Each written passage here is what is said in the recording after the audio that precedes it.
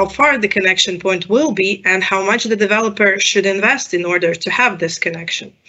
All of this still remains an open question, and even in best case scenario, the system operator will require time for improvement of the grid to ensure that indeed this connection is available and this principle, what legislator aims to set, is complied with. The good news is that the system operator will have to publish on its website information on available grid capacity, which would mean at least some clarity on areas where connection may be possible with less risks, investments, and different issues. Some amendments that are planned also in the regulatory part of the grid connection, namely the permit of the Ministry of Economics for implementation of new power, which is the first document that you acquire in order to secure the grid. It is planned that this document will be required starting from 500 kilowatts instead of current microgeneration with 11.5.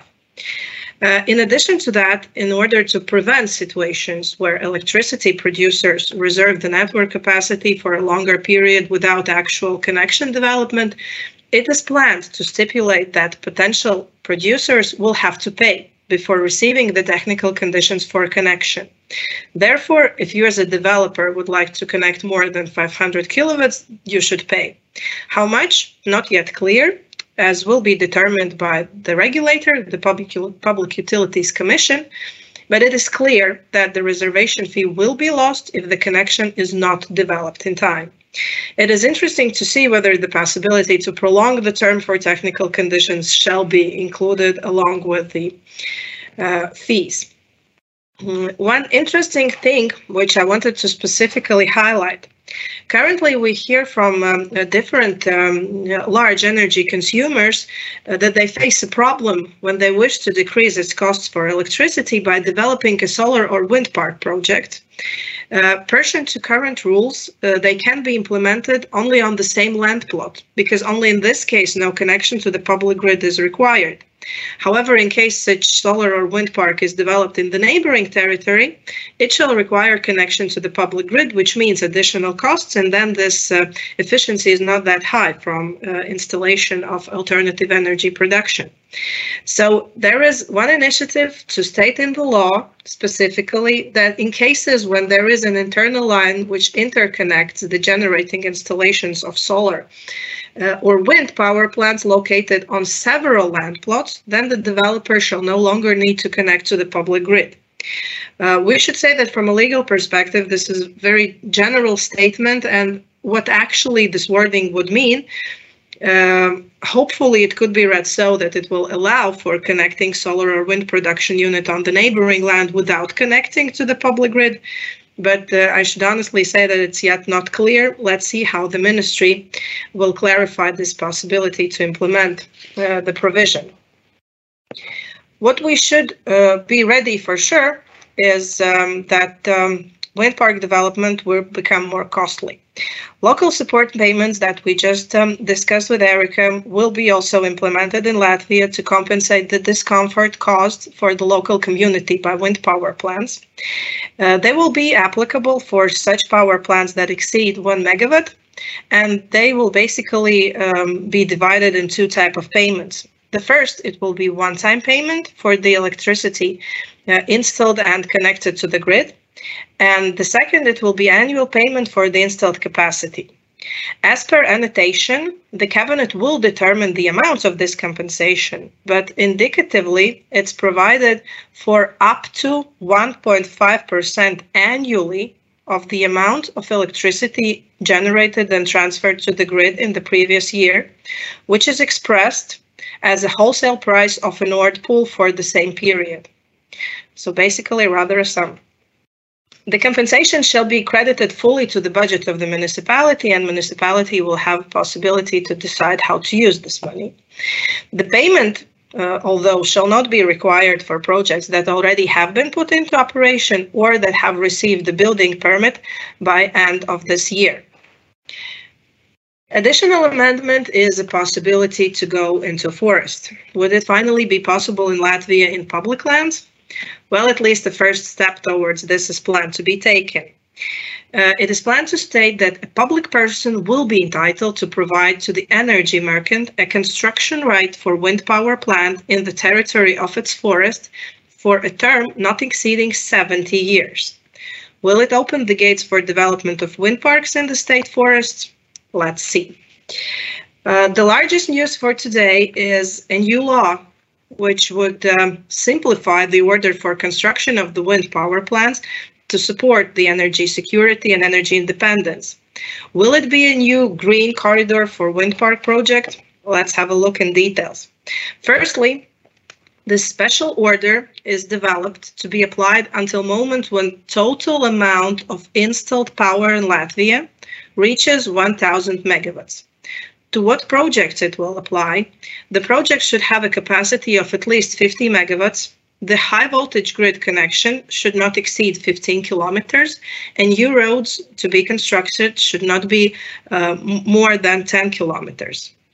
The development should be performed in areas where basically it's allowed, like territory of industrial construction, technical construction, agricultural lands, also forests, which are outside of towns and living areas.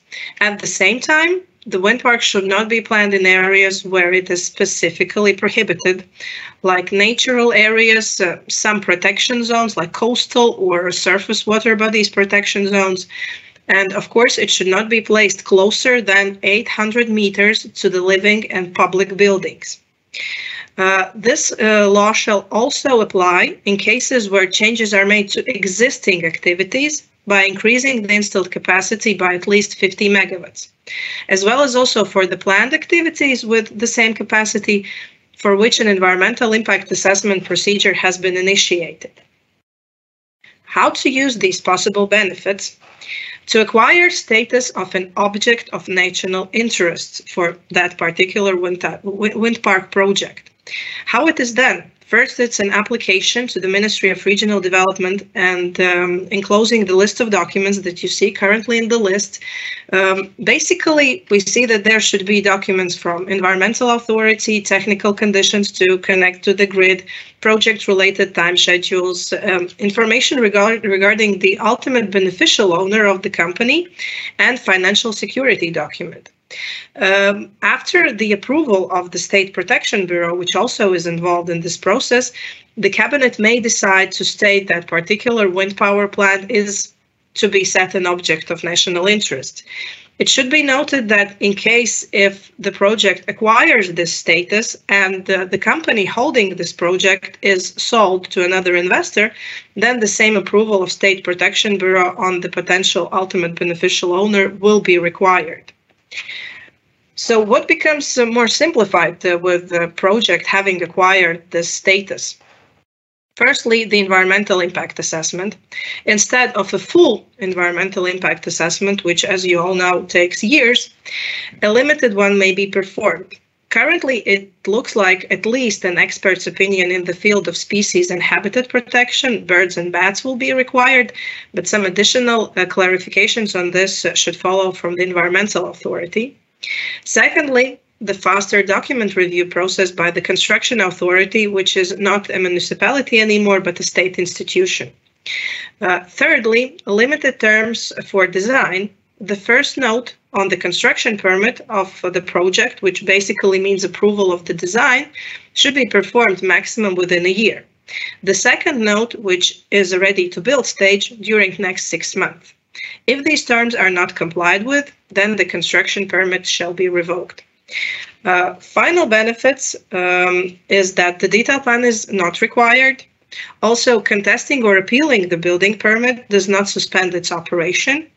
And that there is additional benefit that for installation of energy project-related objects, for example, a network, a simplified procedure can be applied, which means that instead of the landowner's approval, like third parties' land, a notification procedure with paying some compensation can be applied.